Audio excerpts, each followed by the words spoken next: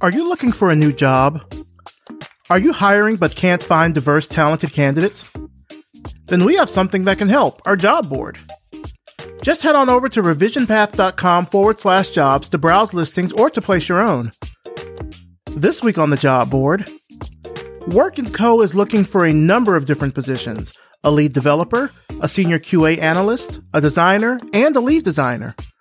Now, all these positions are located in Brooklyn, New York, with the lead developer and senior QA analyst positions having hybrid work schedules. Bravely is looking for a sales development manager in New York City. Duo Security, now a part of Cisco, is looking for a senior design engineer. Vote.org is looking for a product analyst. This is a remote position. And GBH is looking for a motion designer/editor in Boston, Massachusetts.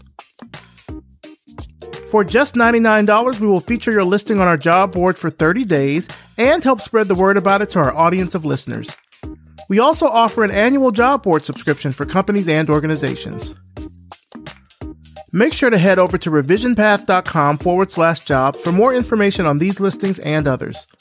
Apply today and tell them you heard about the job through Revision Path.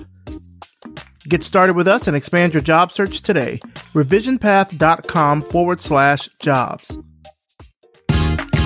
You're listening to the Revision Path Podcast, a weekly showcase of the world's Black graphic designers, web designers, and web developers. Through in-depth interviews, you'll learn about their work, their goals, and what inspires them as creative individuals. Here's your host, Maurice Cherry. Hello, everybody, and welcome to Revision Path. Thank you so much for tuning in. I'm your host, Maurice Cherry. And before we get into this week's interview, let's take some time out and thank our accessibility sponsor for this episode, Brevity & Wit. Brevity & Wit is a strategy and design firm committed to designing a more inclusive and equitable world. They accomplish this through graphic design, presentations, and workshops around IDEA, inclusion, diversity, equity, and accessibility. If you're curious to learn how to combine a passion for IDEA with design, check them out at brevityandwit.com. Brevity & Wit. Creative excellence without the grind. Now for this week's interview. I'm talking with strategist, educator, and art curator André Smith, co-founder of strategy and branding firm Appendix. Let's start the show. All right, so tell us who you are and what you do. Hey, my name is André Smith. People call me Dre. I am a strategist, an educator, and a recovering curator. Recovering curator? A lot of my work has to do with, I guess you could say, the confluence of the fine arts, academia, and advertising. And I've been in and out of curatorial since about 2015, but I had a bit of a pivot in about 2018 when my gallery became the classroom and my canvas became a syllabus. Okay. We'll get into that a little bit later. I was just curious that you threw it out there like that. How has 2021 been going for you so far? Better than 2020. 2020 was dope, though. It was like a victory lap for me. If you listen to Nipsey, you know what I mean? Yeah, I went from the classroom to brand side for an e-learning platform and then agency side for Agency of the Year 2020, and what was considerably the hardest year for any business, particularly marketing, media, and comms. So that was pretty cool. And 2021's been better still. Has it been hard kind of adjusting to working from home? Not per se. When I was teaching at UIC, that's when the pandemic had hit. And I began working from home, doing hour and 15-minute long sessions with 40, 50 students. So I got used to seeing a green dot pretty effectively. And then working for masterclass, which was based in San Francisco at the time when I was based in Chicago, had to perform servicing those hours. And then when I was with Martin, I was in San Francisco servicing hours on the East Coast. You know, like I said, better still. Man, you were burning the candle at both ends, it sounds like. Yeah, I have a 7-month-old, Chloe. So that plays a role too. And day by day, week by week, month by month, she's crawling and trying to stand on her own now. Working from home has you know, you're adjusting on multiple clocks, hybrid work model, the work from home model, as well as the growing baby model. Yeah. Talk to me about your agency appendix. Like, what's an average day like for you? Oh, okay. Yeah. So I opened up Appendix. Think of it like a boat shop for like go fast boats, right? For planning services and future proof strategies. I started Appendix, I want to say February. So like basically right after Martin. And a day at Appendix is waking up around 7 a.m., watching some Bloomberg, watching some CNBC, spending about an hour on my phone, and then seeing what the algorithm feeds me. Depending on what platform I start with first, it'll start the rabbit hole of what I'm researching. And then my research might lead to me thinking about someone in my network, and that might lead to a text. And then that reply will lead to, dude, I was just thinking about you. Or what I say to them, and they'll say, that's crazy. I just had a conversation about that in my Slack, right? So that'll lead to leads, right? And getting those leads warm, especially through the network, on a Monday might lead to a conversation about a brief by a Wednesday, and that might lead to paperwork, et cetera, by a Friday. So the Tuesday and Thursday are spent holding it down at home, tracking those things and getting other things in the queue. Now, your work involves like brand strategy, it involves culture research, and it also sounds like it involves some creative development as well. Like, when you have a new project that comes in, like, what does that process look like? How do you approach it? So my practice area is really, when you like pure brand wise, is really a lot to do with brand purpose, brand casting, which is really a lot around inclusion and diversity, branded entertainment, and social impact. And as far as brand strategy in particular, it's really a lot to do with organic social, paid social, social commerce, and experiential. Where that sits, to answer your question, is it's a lot more to do with what is the opportunity or the brief asking of my skill set? How do I design or strategize a vector of what's relevant and what's relative for that opportunity? What are like the best types of clients for you to work with? Because I mean, it sounds like your work really can like span a number of different fields. Oh, certainly. Yeah. Just most recently, I did some brand identity work for Gallery 88. That's spearheaded by Alex Dillage Davis. She's an inaugural member of that Hennessy Never Stop, Never Settle cohort. I do a lot of brand identity work for Key Henderson. She used to manage 21 Savage. Now she manages ASEAN, who's the voice of Karma on Karma's World on Netflix. And I've also most recently consulted for CSOs and CMOs at different agencies. So working on Cricket Wireless and Quilted Northern for AT&T and Georgia Pacific, respectively, for the CSO of their AOR. Likewise, at Martin, in that way, for Haynes, UPS, and Unilever's Axe. Now, before you were at Appendix, you just now mentioned the Martin Agency. You mentioned Masterclass a little bit earlier. What did you kind of gain from those experiences that you still use today? The CEO at Martin, Kirsten Cavello, she has a phrase, it takes tension to get attention. Of all the, amazing gems I picked up working across, $3.5 million worth of marquee accounts, that's the phrase that always sticks out. That's the phrase I think I draw from for my best memory from working at Martin.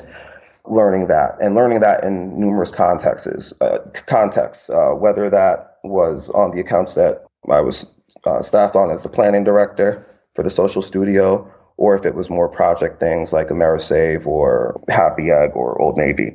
Prior to that, most recent experience, Masterclass, phrase or takeaway or big thing from that. I think I heard on a Zoom, someone said, there are different dials to diversity. And knowing at least that that's part of the energy or attitude or thinking at a tech company, essentially, was great for me. I think I reflected a lot of what I was most happy about with Masterclass and that ad week feature I did back in February. And prior to Masterclass, where I was consulting for their CMO, I was in the classroom at UIC. And I think a big favorite quote of mine or experience that can be put into a quote or alchemized into a quote is Google and then go outside. My friend Andy Dieza said that when he came to guest lecture for me, amongst a host of other awesome guest lecturers like Joe Freshgoods, Ferris Bueller, Sam Kirk, Midori McSwain, who's now the AD of brand strategy at Spotify. But that was, like, I think my most favorite quote, because that was something that the students would say back to me over the semester, and the students who would then take me for other classes. When I was at UIC, I taught consumer behavior, global marketing, and advertising and sales. But the students who started with me in taking me for consumer behavior, who took me for global marketing and ad sales, that's a phrase that they would impart back to me. So it was nice to see the ripples in the pond, I guess. Yeah, it's interesting. Like sometimes from those past experiences, you have to sort of be out of them to really learn or know what you've learned from them. Because when you're in it, it's a bit of a different story. Couldn't agree more. So let's switch gears here a little bit. We've learned a bit about kind of the work you're doing now, but let's hear more about your origin story. Like, tell me where you grew up. I think of myself as a global citizen, but at the end of the day, I'm still just a kid from the North Bronx. I grew up just shy of Gun Hill Road on Burke Avenue in I guess what used to be very Italian and Jewish, but by the time, 86 is my year. So by the time I was on the scene, where I came to life, it was predominantly Caribbean. And to this day, it still is very much Jamaican, Trinidadian, Guyanese families that historically have occupied these homes, generationally have occupied these homes. And my origins, I guess, besides being a kid who grew up in the Bronx and, still frequently go back, even just to, sit in the car in front of like the house I grew up in, just to keep that connection, I guess. My origin side growing from the Bronx is what a lot of people don't know maybe about me because they see me in art galleries or they see me in advertising or they see me in the classroom, is I started in music. My mom's younger brother is a successful music director and bassist. He went to SUNY Purchase with Amanda Seales, Amanda Diva, Tiffany from Insecure. Mm-hmm. And short story about him, he had the opportunity to tour with Lauryn Hill and the Fugees Global. I think it was going to be like his first date was going to be in Japan, but it was between going on tour with the Fugees and going to college. And my mom was like, if you get your teaching license and you get your degree, you can tour with anyone, and you can also have the backup plan of having other options. He was torn about it, but decided to, go to school and passed on the opportunity. At the same time, my dad's older brother had a recording studio in his basement, and he would have local acts who you'd end up hearing on the halftime show on NYU or Seton Hall Radio. He would have like T Weapons or artists like that. And I guess between seeing my mom's younger brother's conflicts between the bright lights and the steady road, and my dad's older brother's approach of having a steady road, but also having an entrepreneurial spirit, because he split the basement with my aunt who had a hair salon. So the basement of that house was basically like all business, right? It was like a cash and carry operation. And that had a very big impression on me, I think, understanding how to keep a main line, but also keep your eyes open for other bigger opportunities. And then talking about looking for bigger opportunities, I was always a ferocious reader, even if I didn't like class. And I loved reading Double XL and The Source and Bonsu Thompson, Jason Rodriguez, who, later on I'd go on to know them as friends. But reading their words in those magazines about the artists that, I was, starstruck by, that played a very big role in my understanding of the music business. So when I had the opportunity to meet Joaquin Wadeen, one of the co-founders of Rough Riders, of all places at a cheesecake factory, I can't say I knew the right thing to say, but I think my passion and my sense of understanding was evident to him. So short story, I ended up interning on Jadakiss's sophomore album, Kiss of Death. And that had me working out of Worldwide Plaza. And if you know music, that's the headquarters for Island Def Jam and the labels that they distribute for or with. And I spent my senior year of high school interning on Kiss of Death, and I spent the summer before college going to Morehouse interning on Cameron's Purple Haze. So I didn't have a favorite in the versus battle between the Lox and the Dipset until Jadakiss said Cam lives in Miami. So it sounds like early on you kind of were more geared towards music because of, the exposures from your uncles to recording artists or recording studio. But you got to Morehouse, you didn't study music. Like, what'd you study at Morehouse? At Morehouse, I went in to study political science, and Keith Hollingsworth told me, that's not for you. And then I heard about Tobes Johnson, and then I realized maybe not. And I thought it was going to be business marketing, but me and business policy weren't going to get along. But then after interning at Bloomberg in my sophomore year, I came to realize that my real skill set and my strong suit was really more in comms. And I realized that the sharp edge of the saber for me would be English degree, right? And focusing on comms as my way into marketing. But the road in through music.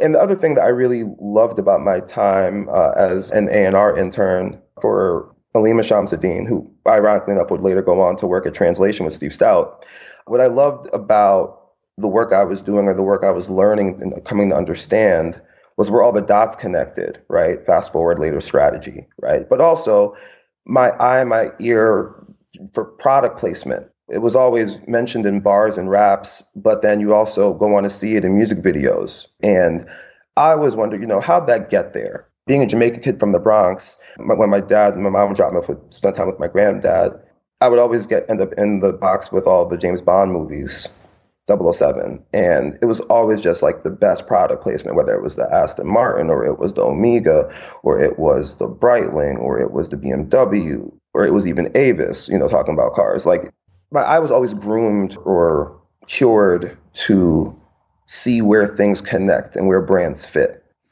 Interesting. And, going into college in Atlanta at that time, right, 2004, Vote or Die was the brand on campus, right? And Morehouse is the brand and Spelman is the brand. And, not just because they're the brand in the A, but nostalgically they're the brand because you see them in Boys in the Hood, right? You see them on The Fresh Prince, right? You see them referenced on A Different World. You might see it pop up in Living Single. For me, I distinctly remember in my senior year when I was deciding what school to go to, and I graduated high school with honors, so I had options, but I chose Morehouse for, I think, influenced by two big scenes. I'll never forget, there was a couple scenes or episodes of Making the Band where Puffy, who's ironically from my hometown, I moved from the Bronx, I moved to Mount Vernon, and Mount Vernon's the hometown of a couple of legacy individuals, most notably DMX, rest in peace, but also Sean Combs and Denzel Washington, whose son, John David, went to Morehouse, and Denzel has his doctorate from Morehouse. But seeing Puff in that Morehouse Letterman just always put something in my head. And I know he went to Howard, I know he didn't finish Howard, but seeing him wear that just put something in my head. And then there was this one scene in the real world San Francisco, ironically, as I live here on the West Coast, in the Bay primarily. There was this one scene with Jacquees where he was confronted with an instance of racism.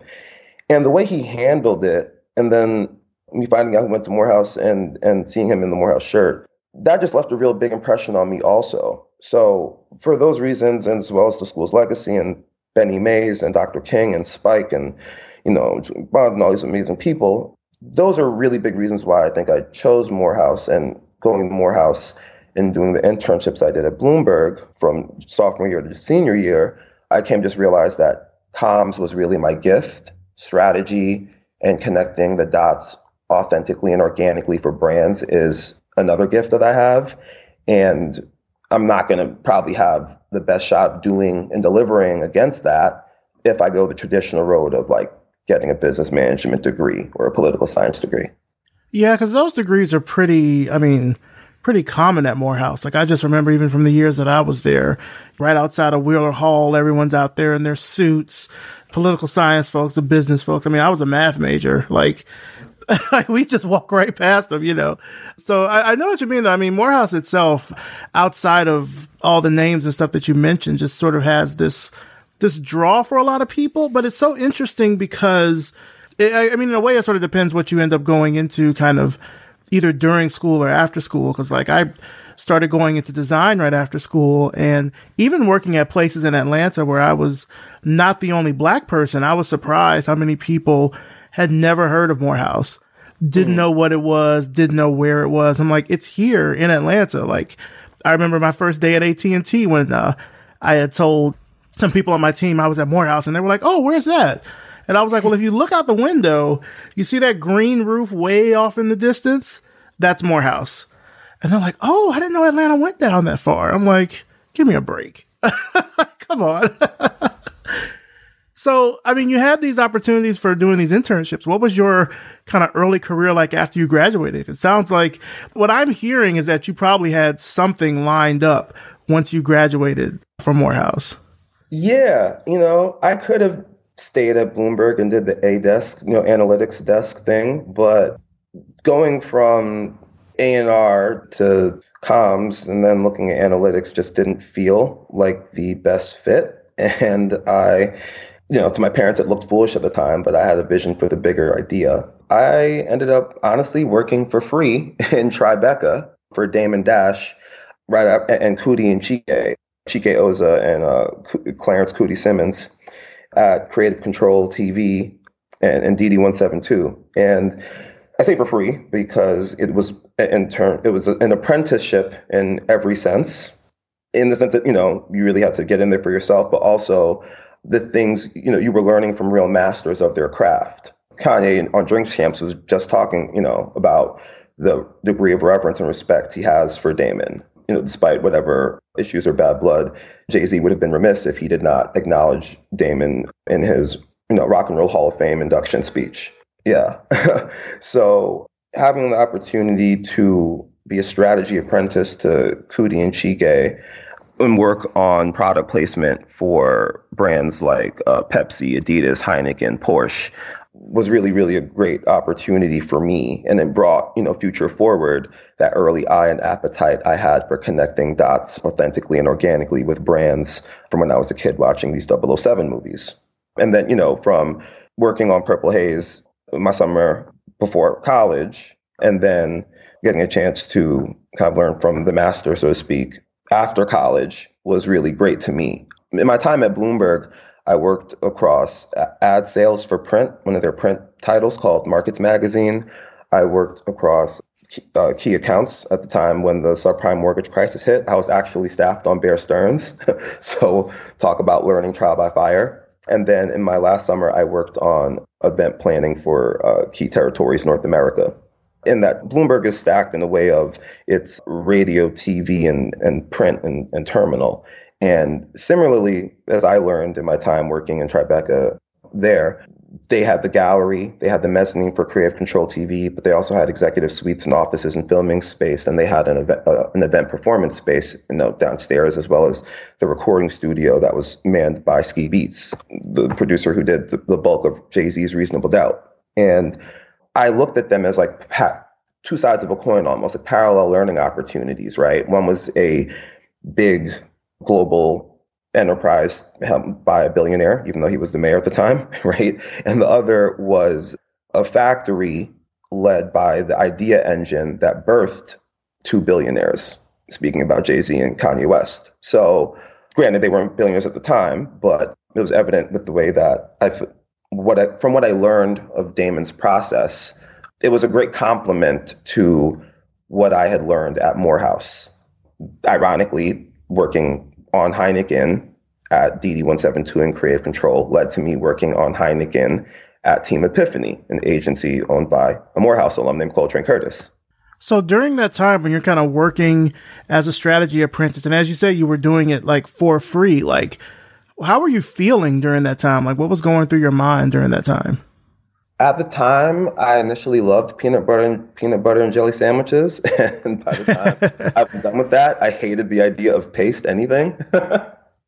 Justin's peanut butter or otherwise, I was over it. But at that time, DIY, do it yourself, was a new phrase and new concept, right? Social was still very fresh. And when I wasn't in Tribeca, I was spending the rest of my time in the Lower East Side at the A-Life Rivington Club Courtyard, or at Reed Space, founded by Jeff Staple, or at Prohibit, which was helmed by Chase Infinite, who later went on to become the manager for ASAP Mob and Griselda.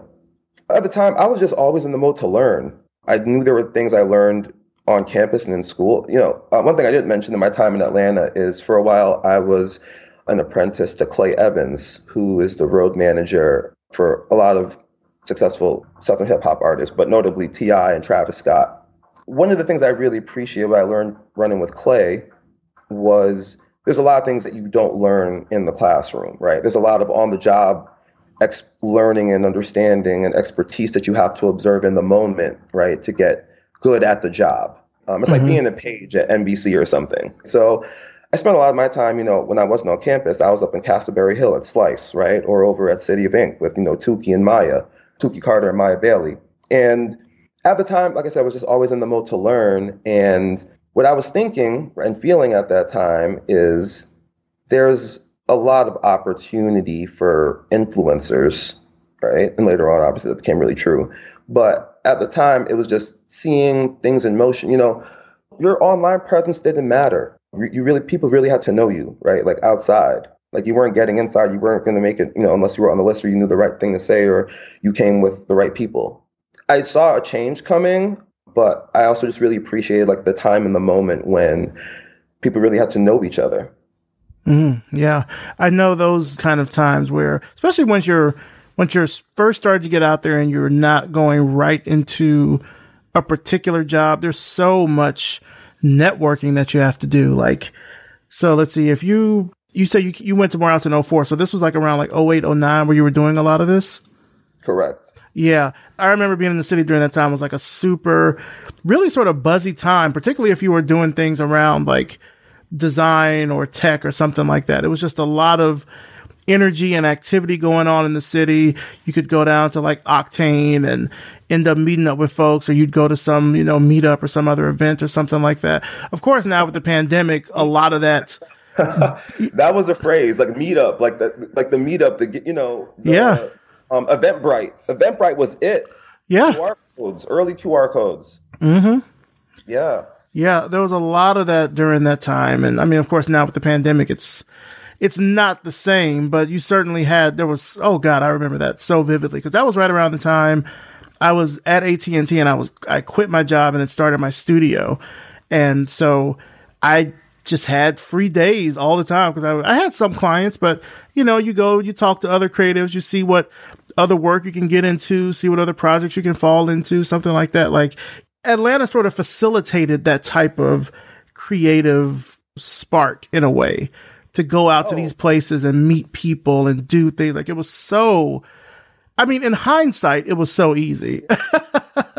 Yeah. Well, I mean, it looked easy, Dave Chappelle talks about expensive experience, right? And I do it in 5 minutes because you're paying me for the 5-7 years it took me to learn how to do it in 5 minutes. Right. You're not paying me for the time I did it. You're paying me for the time I prepped to get it done at the level as projected and as expected, right?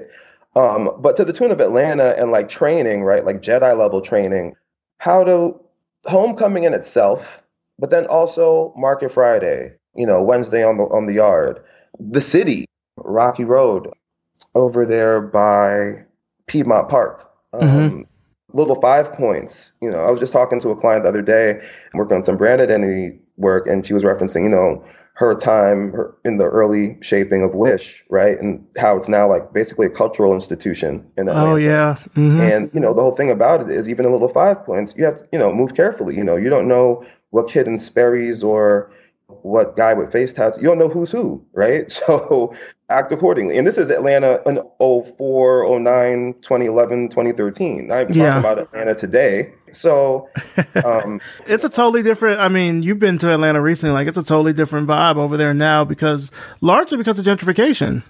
Gentrification and decriminalization, I think, and the dual pandemics have certainly played a role in how leadership and community have to respond and adjust, for sure. Yeah, that's true. It's also a gold rush at the same time right now. You're like, if you're up, you're up. That's true. Yeah. So you've worked at, quite a few agencies. You mentioned Team Epiphany. You've also been at IPG. You've been at Momentum. Like, when you look back at those agency experiences, what do you think was the most impactful based on where and what you do now? I guess just going off of networking and best, Jason Bourne, muscle memory, tradecraft, right? Like where that's learned, how that's shaped steel on steel, and right, how it's alchemized, and where that's applied or deployed. You mentioned Momentum. So I've done like 3 tours with IPG.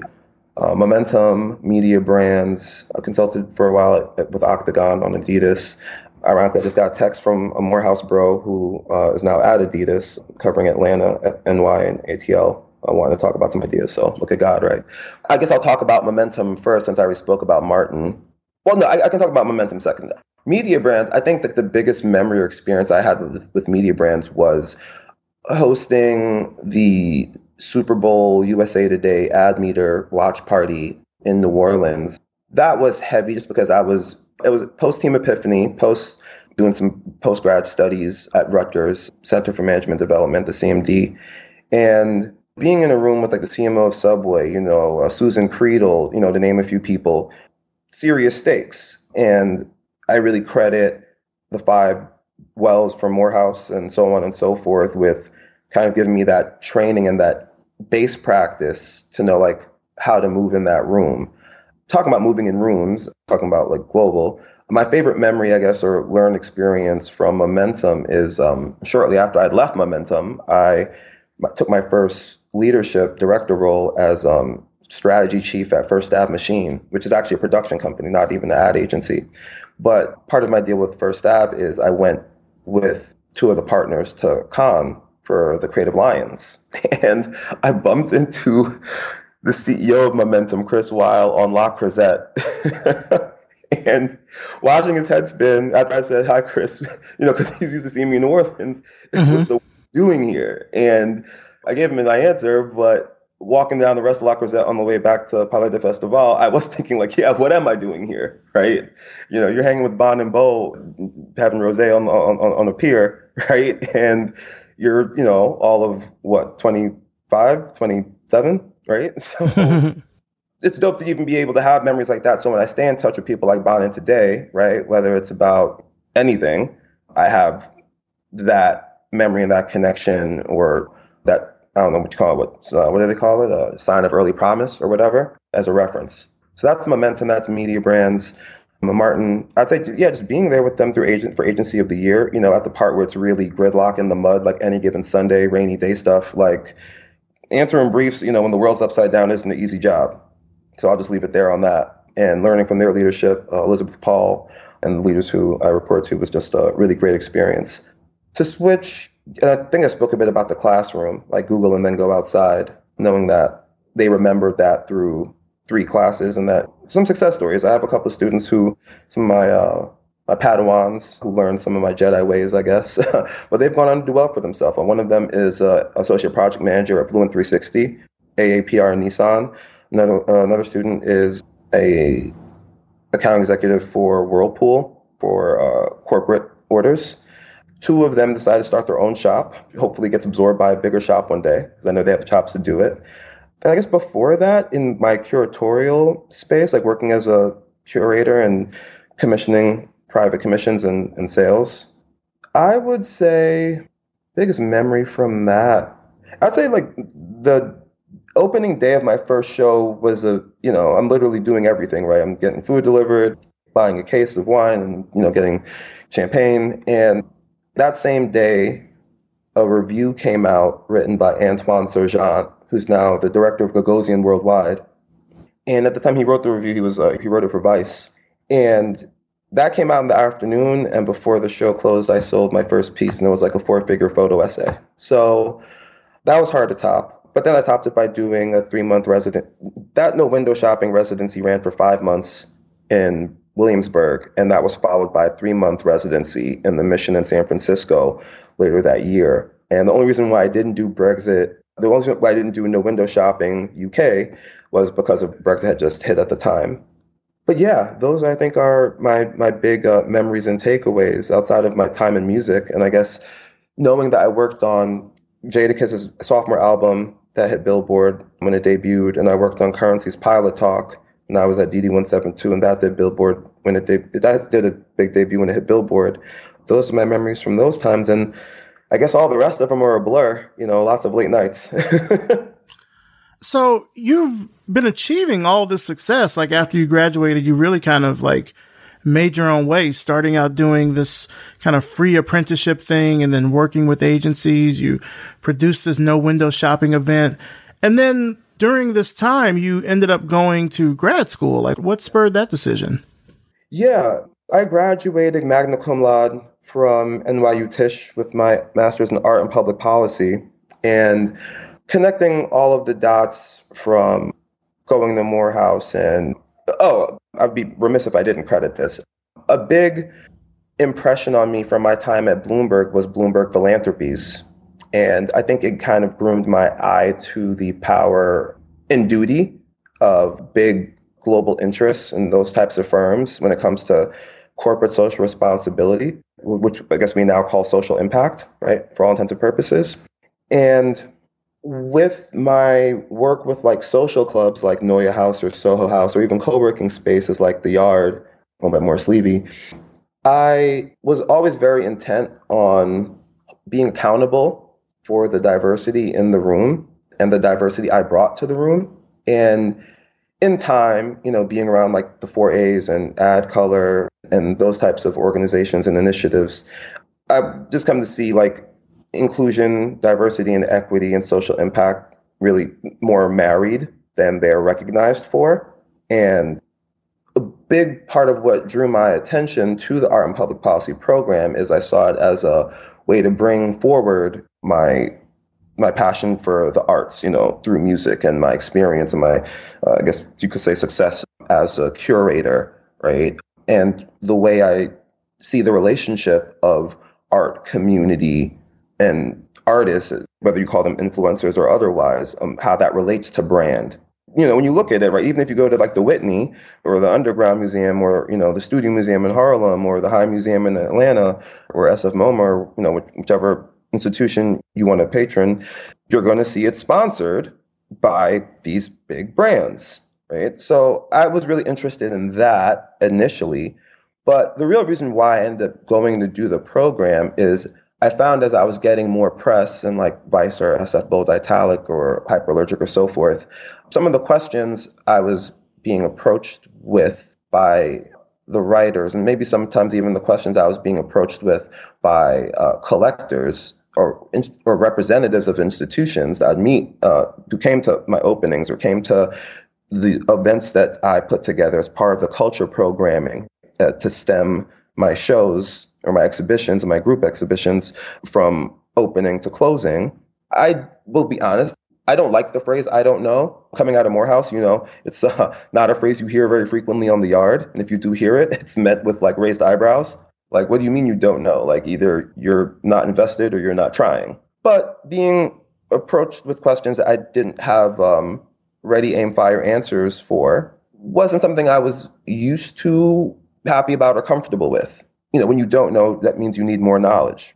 It just worked out that my academic advisor was the artist Karen Elizabeth Finley in my time at Tisch, and I had the privilege and opportunity to do electives at NYU Stern, NYU Steinhardt. And in that time, I was a teaching assistant to Rosalie Goldberg, the founder of the Performa Biennial and director emeritus of The Kitchen, which is like a legacy institution in Chelsea for anyone who knows about the arts from the 60s and the 70s and the 80s.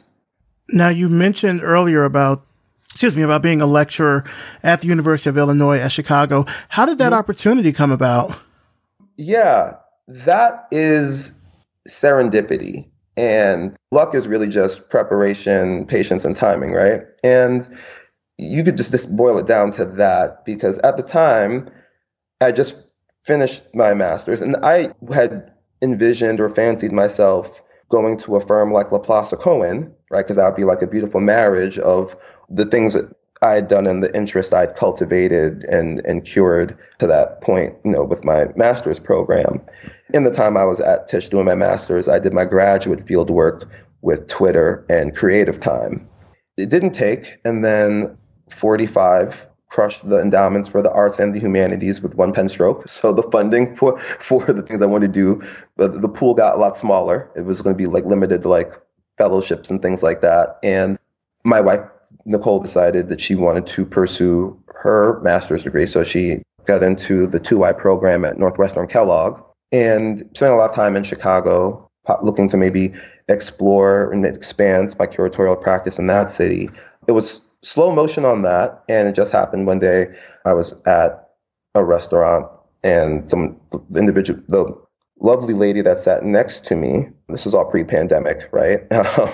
No face mask required. We struck up a conversation and she was sharing about her daughter and her daughter going to Notre Dame and looking to do business and looking for internship opportunities. And I empathetically, generously offered to say, well, if she has any interest in Bloomberg, she's trying to start her way in through media, I'd be more than happy to make an introduction. I actually know one or two Morehouse alums who are still there. It wouldn't be a problem. And she gave me her card and we got in touch and I was looking for opportunities maybe with the school. And when she looked at my LinkedIn, she hit me back. She was just like, we should talk. I was like, yeah, I've looked at some opportunities on the site I'd like to talk about. She's like, no, you should teach. And I was like, okay. And yeah, I joined the faculty as an adjunct lecturer. Within a semester, I was promoted to visiting lecturer of culture and innovation in the managerial studies program, the College of Business Administration at UIC. When you look back at that time, what did your students teach you? Oh, wow. A lot of my students were first-gen college attendees. A fair number of them were new immigrants, ESL. They taught me a lot about patience and empathy. But they also taught me, I would say, but my pedagogy at UIC was really cured around critical thinking, immersive play, team dynamics, and group work. And what they taught me is that this generation needs a lot more help training, coaching, and practice in group work. It's a lot of I focus, iPhone, iWatch, Instagram. And a lot of the appetite for instant gratification, I think, makes it hard to develop the patience and empathy to be a good team player. So that's why in my 2-year tenure at UIC, I passed on midterms and finals, and I ran my classes like agencies, 14-week sprints. And ironically, that was really good practice and training for me, doing sprints for masterclass and then Martin. But in the way I ran the classes or the agency is as class, it was to do with, your 4 teams are broken up in 4s, right? Account, media, creative, and art direction. And giving them those, buckets to play in, seeing how they use that to acquiesce to using immersive play to acquiesce to better group work, right? By making it immersive was very insightful for me. And I was not shy about using and applying that to the juniors I managed as a planning director at Martin. Now, let's say someone out here is listening to this and they're picking up all the names you mentioned and all the different opportunities and things that you've done. If somebody out there wants to sort of follow in your footsteps, what advice would you give them? Besides Google and go outside, I would say know your power. Leonard McCurvey, goes by Charlamagne the God, he has that show now on Comedy Central. He has a book out about knowing how to apply and leverage. The word he uses is privilege, but I feel like that's a bit cagey. We want to be careful with the teeth on this. But knowing how to learn and leverage your superpowers is really important. I wear glasses, right? I'm a New York kid. I talk fast. There are times I'm in the room where overdressed. There are times I'm in the room coming from another series of a couple of events or meetings where I'm client facing to that audience and I might find myself underdressed, which isn't really true because I'm always confident about it. So I'll wear a Yankee cap into City Hall, which I've actually done before. So there's that. But I'll use my Yankee cap as like a springboard, right? Because it's me being true to myself. Like, I'm from the Bronx. I'm proud to say it. I'm from the same place as Ralph Lipschitz and Calvin Klein, Judge Sotomayor, right? So I've always been keen to know and not be shy about what my superpowers are. At the same time, I would caution and advise, be mindful of other people's superpowers and their sensitivities, right? But make one of your superpowers curving sensitivities and amping room for empathy and collaboration. One of the big takeaways I also remember from my time at Momentum was the idea of not really the philosophy and the practice of co-creation. Like, answer the brief with the client. Don't just answer the brief for the client. And likewise in relationships, whether they're emerging or continuing, be the friend that's like the therapist, not the friend that's the friend that people need to see a therapist about. Where do you think your life would have gone if you weren't doing what you do now? That's a really good question. When I was a little boy, I thought I wanted to be a judge. And as I got older, like volume 2 on cassette, I saw myself working in management because I really have a passion for the artists. I'm just, evident to any artist who I ever paid a studio visit to, right? Who I ever featured in a show, or even if they weren't in the show, I curated, I featured them in some culture programming I was doing for a social club or a client. Yes, it's not so much more about like the power trip with like judges and lawyers, but about having the power to defend and to represent, right? For people who might not be best equipped to represent themselves or their value, right?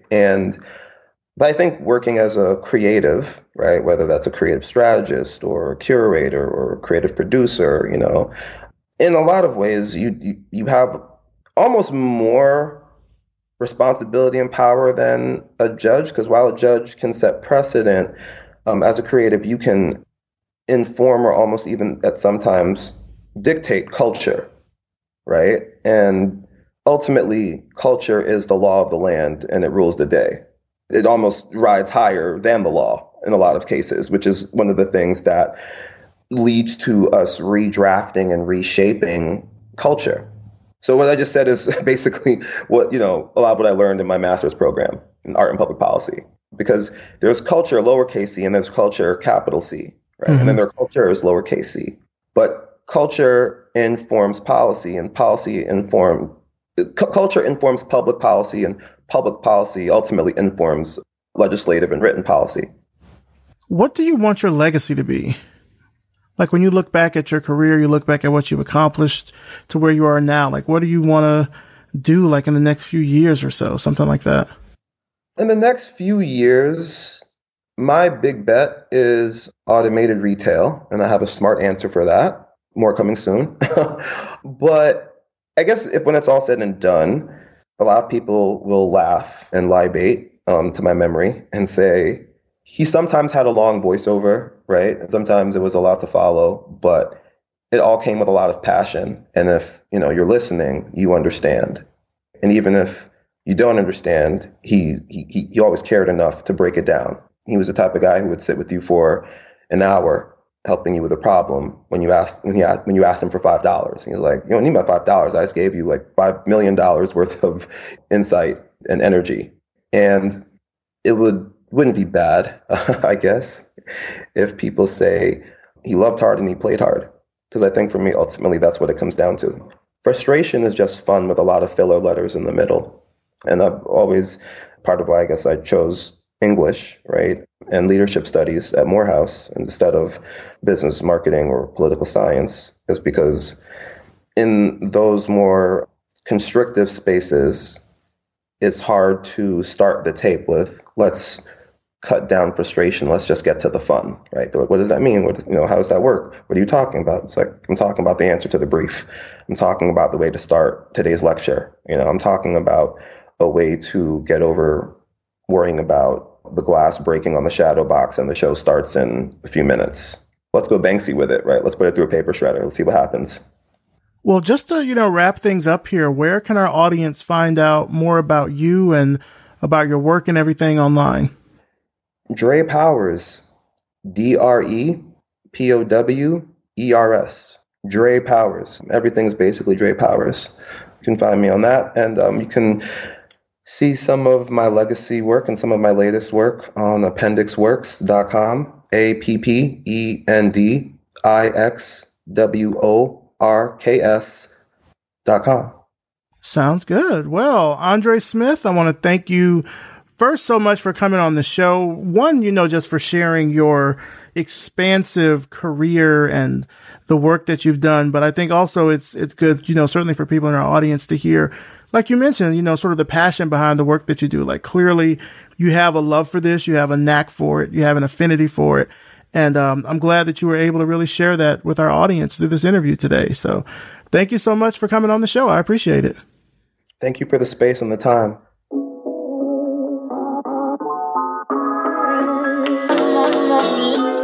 Big thanks to André Smith, and of course, thanks to you for listening. You can find out more about André and his work through the links in the show notes at revisionpath.com. And of course, thanks to our wonderful sponsor, Brevity and Wit.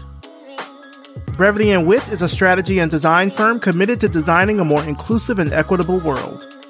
They accomplish this through graphic design, presentations, and workshops around IDEA, inclusion, diversity, equity, and accessibility. If you're curious to learn how to combine a passion for IDEA with design, check them out at brevityandwit.com. Brevity and Wit. Creative excellence without the grind. Revision Path is brought to you by Lunch, a multidisciplinary creative studio in Atlanta, Georgia. This podcast is created, hosted, and produced by me, Maurice Cherry, with engineering and editing by RJ Basilio. Our intro voiceover is by Music Man André, with intro and outro music by Yellow Speaker. So what did you think of the interview? Better yet, what do you think about the podcast overall? If you've made it now to the end of the show and you're listening to this, don't be a stranger. Hit us up on Twitter, hit us up on Instagram. You can just search for Revision Path, all one word, or leave us a rating and a review on Apple Podcasts. Every little review is like a little present that lets me know that you're listening to the show, you're loving the show. I'm not just saying that because it's the holidays, but it fits the whole present metaphor. Anyway, let everyone you know about the show because it really helps us grow and reach more people all around the world. Happy holidays to all that are out there listening. And as always, thank you so much, and we'll see you next time.